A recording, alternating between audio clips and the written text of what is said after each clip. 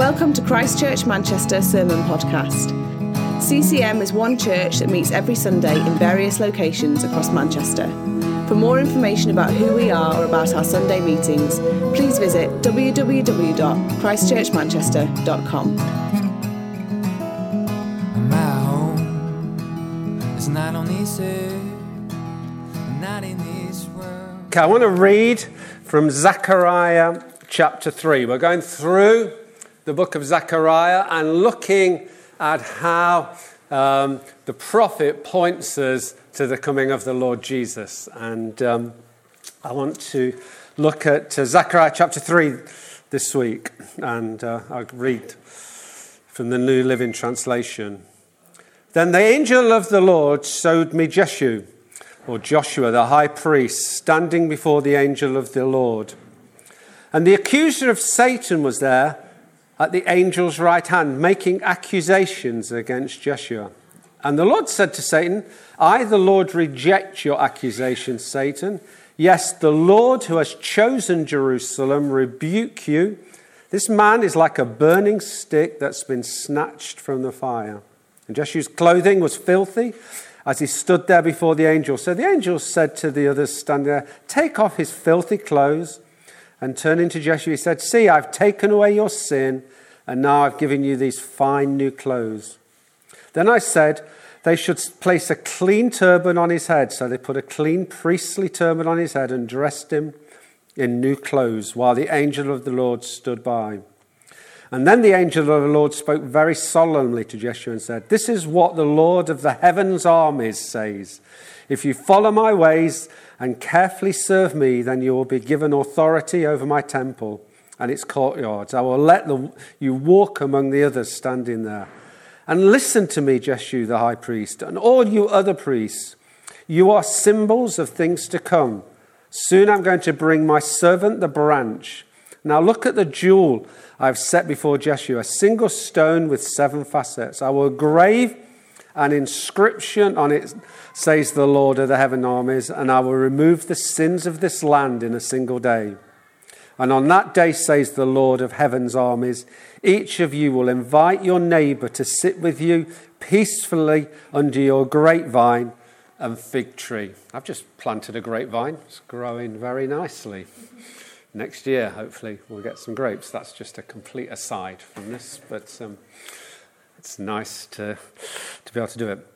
So, when I was preparing this talk, the Zechariah, Haggai are called the restoration prophets because fundamentally they're there to restore the people of God back to their first love, back to zeal for the Lord, and back to getting on with the purposes of God. I was thinking about a time when I was in a congregation like this, and just at the end, there was a powerful move of God in the congregation, and a guy came to the front and just sobbing, and just praying for him, and realizing actually that really was needing to be restored. Had difficult situations in other churches, situations that really had caused him damage and just left him, where do I fit? And over the years, I can honestly say I have prayed with many people in a similar situation who kind of lost their way. And it's not an unusual thing if you have been a Christian. I was a Christian at 16, 66 now, like a long time. And actually to maintain zeal for that long, actually is, going through many different things. We've adopted kids, we've planted churches, we've had many situations that actually just knock you, make you feel like, can you carry on? And so it's not an unusual thing to find yourself in a situation where basically you need some level of restoration. Sometimes it's major. Sometimes you've been seriously damaged. Sometimes you've just given up completely. Sometimes you feel a total failure. Other times, when I say it's minor restoration, it's times when you've just drifted. You've kind of been zealous and now you're just going through the motions. You're turning up for things. But it isn't like it used to be. You're not engaged, and the need of being restored back is important. So I feel the restoration prophets speak to us constantly.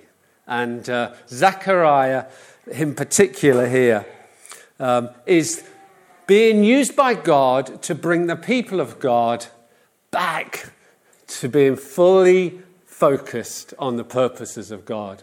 But in that, he's looking for individuals, and Jeshua, the high priest, was one of them that had completely lost their way and were feeling rubbish, were feeling a failure, and not only prophesying with Haggai to the whole community of the church or of Israel, but also individually going to people and prophesying to them. And this chapter is a fantastic chapter of restoration.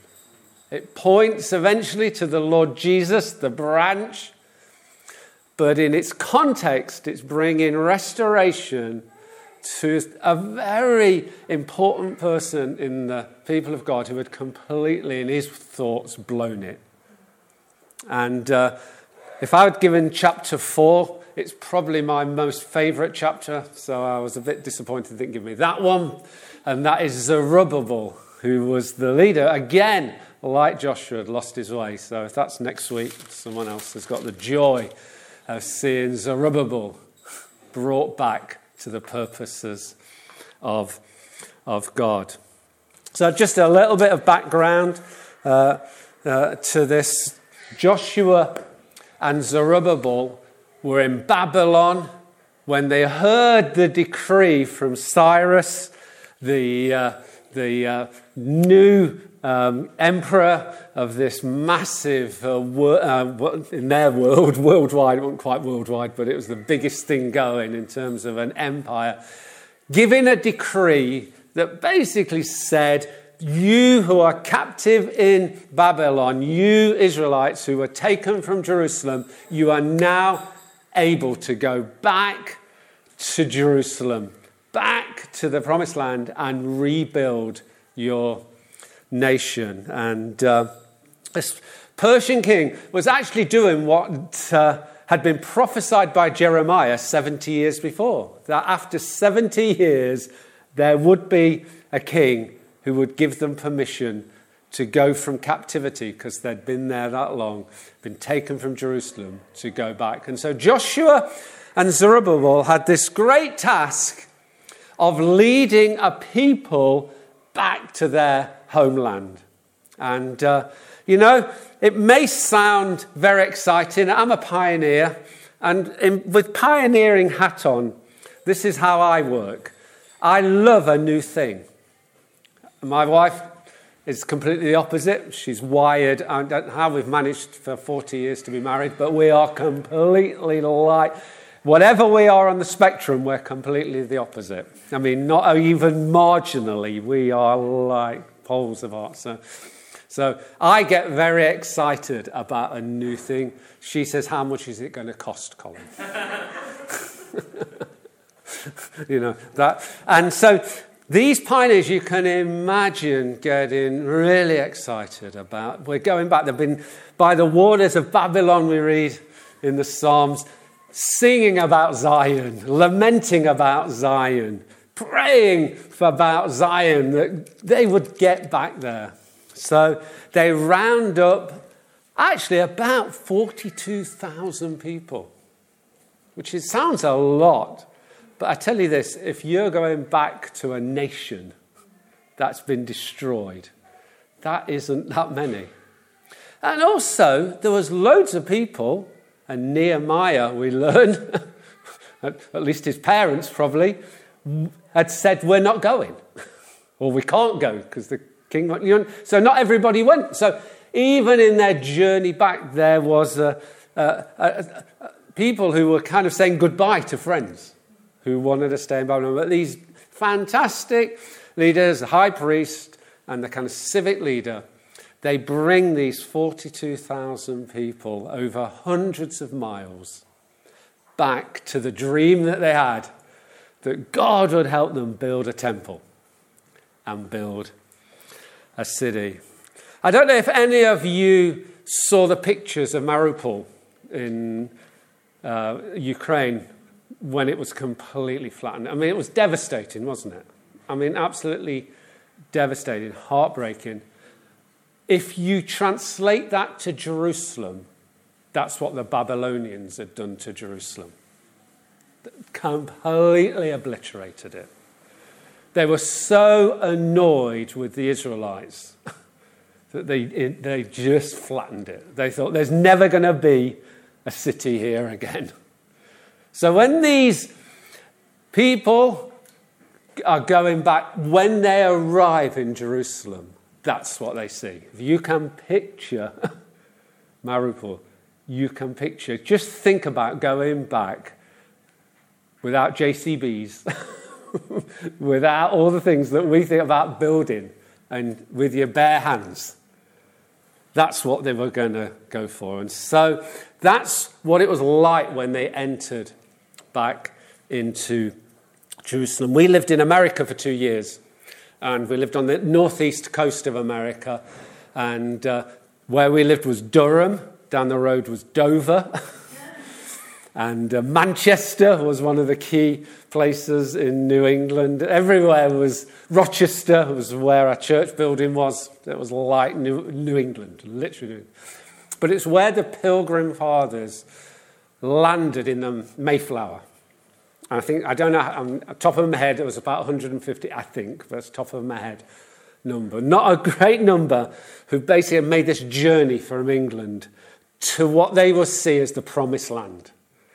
That they could build a new community away from the kind of tyranny that was in the UK against persecution for the Puritans and others. And so they land there fundamentally without much clothing. they literally were badly equipped. A good number of them died through the first year. And, you know what, I want to cry, but it's because every year while we're there, in November, we would go to people's houses and they would read the story. And you'd just sit there in situ. And basically, God protected a few of them. And they built the community and built the nation, and with other nations who came there. But what I'm trying to say is, it's a big deal to go and carve out a new thing. So, and I just want you to get this kind of picture of brave people, zealous pioneers, full of hope, full of kind of, God is with us. Jeremiah's prophesied it. We're going to do something. But what you are dealing with is devastation. And like the Pilgrims going to America, you've got to plant crops that are going to take a year to grow. And you haven't really got, enough food for that. And that's the world that they were living in. It sounds a little bit romantic as we read it here, but in reality, it was Mariupol. It was the Pilgrims. It was desperate, difficult, but these people believed God. They were pioneers who believed they were in the purposes of God for their generation. And, as they began to build, they started the temple, great celebration. It's a bit like us when we start our new sites. It's just always exciting. And there's always more people there on the first day than there is a year later. It's just... The numbers go that way, not that way normally. Reddish actually is our only site we've done which has actually gone that way from get-go. Start with about 15 and about 40. The rest. And you try and get them out of a nosedive. Because the reality is everything's exciting to start with, and then you actually have to work at it. And so fundamentally, they start excitement.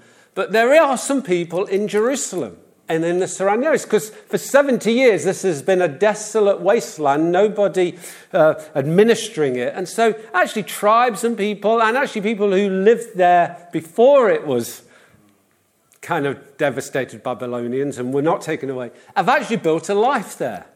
So you've got this strange mixture of devastation, but some people living there. And they didn't like 42,000 people coming back.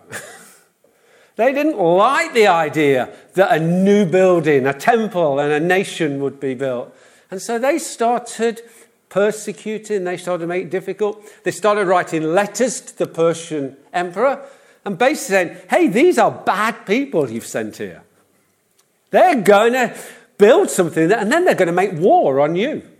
They're going to actually make it really difficult for you. Are you sure? And they would tell lies, they would try their best to disrupt, and eventually the emperor decided, let's make them stop the work.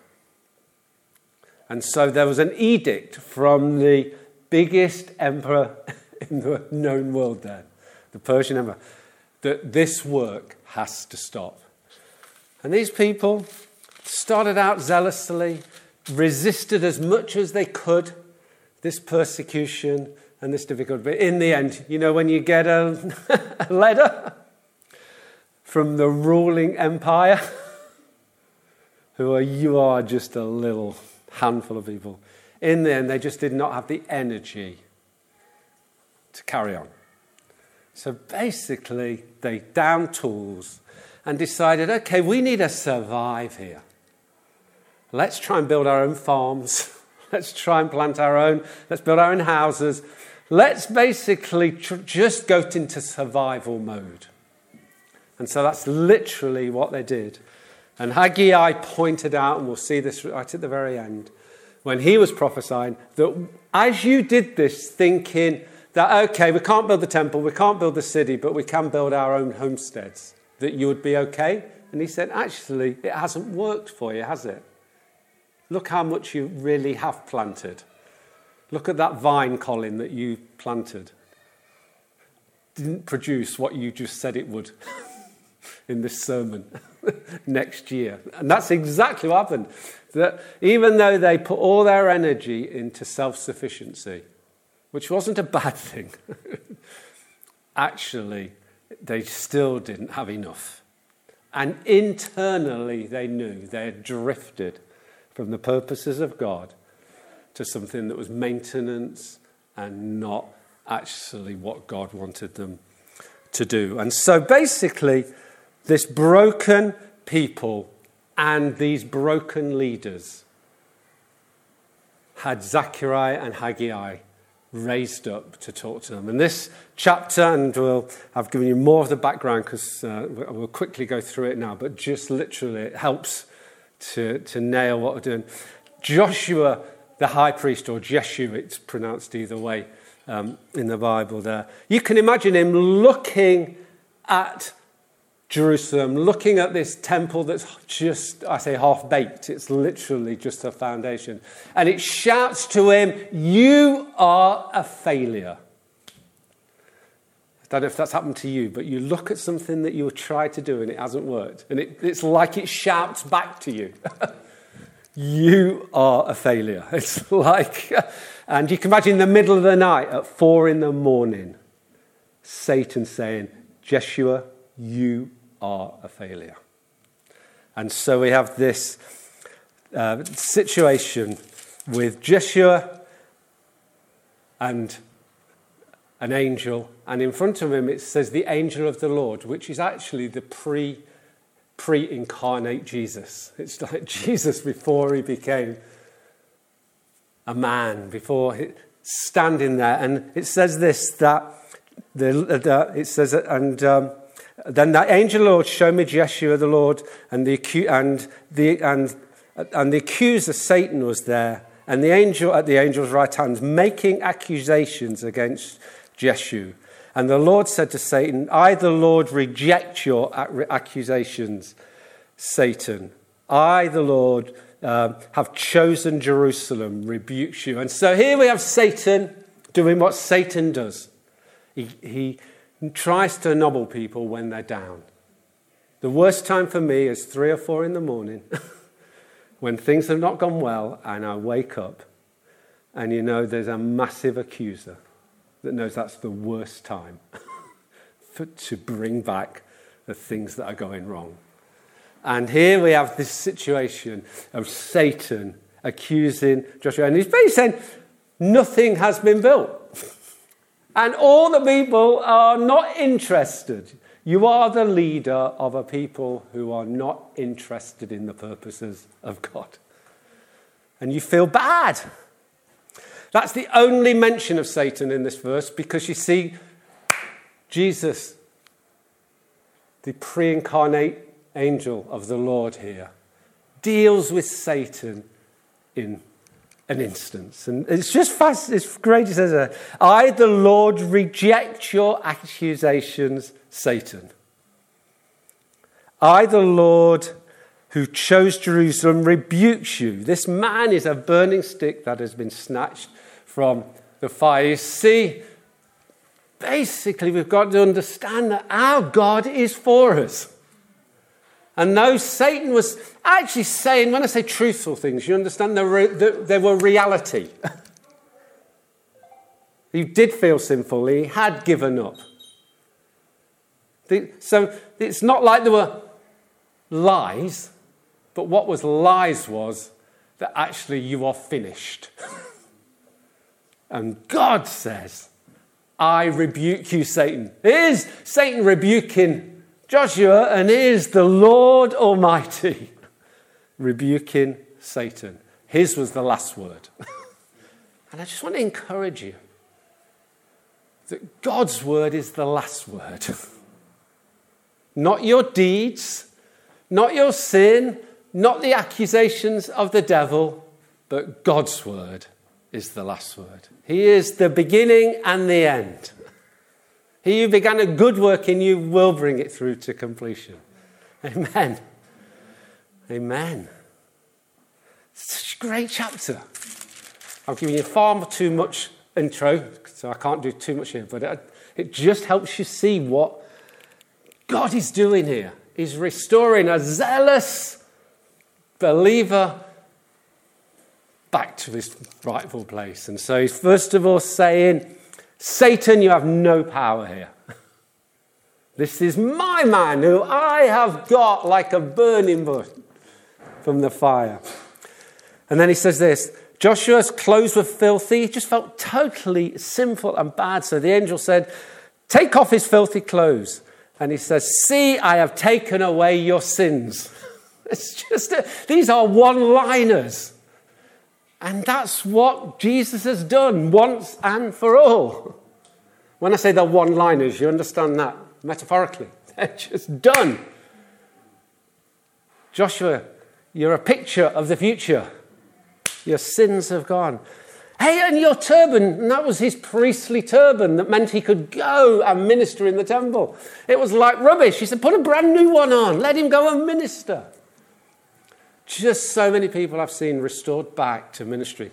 Just even this year, seeing people who have been dealt terribly by different people, feeling like they have no future in the kingdom of God, and just the passengers now. Just watching God break into their life and watching them minister and do many things. And I'm just there clapping them on thinking, what a restoration. There's a new turban on their head. God has done something remarkable. I would say this, if there's anything that gives more pleasure, it is just watching more and more people get back to being on fire for the purposes of God. There's too many people who are sitting feeling like they're not worthy when he is worthy, and therefore he's put a new turban on his head. And then says this, and he said, Then the angel of the Lord spoke very solemnly to Joshua and said, "This is what the Lord of the heaven armies says. If you follow my ways and carefully serve me, then you will be given authority over my temple and its courtyards, and I will let you walk among the others standing here." And so basically, sins forgiven, ministry restored, and then a future. And it was a future. Come on, Joshua, get back to serving me. Get back to following me properly. And then you can stand with the greats. That's my word. Do you know, it's like there's a restoration back to wholehearted commitment and love for God. And then, as we just can bring this in to land, it says this in verse 8. I'm just going through verse by verse, as you understand. "Listen to me, Joshua the high priest, and all you other priests. You are symbols of things to come." He's saying, look, what has just happened to you is just a picture. It's a symbol. It's a token of what is going to come. And then he says, well, what is going to come? And it says, "As soon I am going to bring my servant, the branch. Now look at the jewel I have set before Joshua, the single stone with 7 facets. I will engrave an inscription on it, says the Lord of the heavens armies, and I will remove the sins of this land in a single day." That your sins have been removed, Joshua. That's just one person in one situation. The branch is coming. The branch is coming. The servant of the Lord is coming, who's going to remove the sins of the nation in one day. For God so loved the world that he gave his only son, the branch, that whosoever believed in him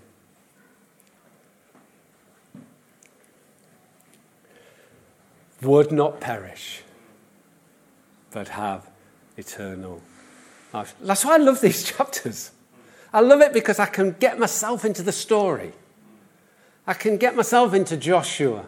And if I was doing the next one, Zerubbabel, the personal work, an individual who loses their way. And that has happened to me numbers of times over the years. Sometimes quite devastatingly, to a point where I'm thinking, there was one point I thought, I can't do this anymore. We'll buy a house in Glossop. Honestly. And we've got a dog. We'll go and 2 years try to buy a house. Couldn't get our house sold. My wife said, "Colin, we're going the wrong way." She was a Zachariah. We should be going to Levenshulme, into the centre of everything, not away. We then went to South Africa, got a phone call from the estate agent saying, "This is literally within a month. You have got a cash buyer on your house. You've got to move quickly." Isn't God good? You see, God wants to restore us from sometimes ourselves. And then we have the branch. The restorer of everything. That there'll be a new heaven and a new earth. There'll be a total restoration of all that has been damaged. All that has been lost. Creation's groaning in anticipation. The world is groaning in anticipation of the glorious coming of the Lord Jesus Christ again, who in one day redeemed the sins of the world. And in another day will come to create a new heaven and a new earth. And we live in the middle of all that. Beloved by God.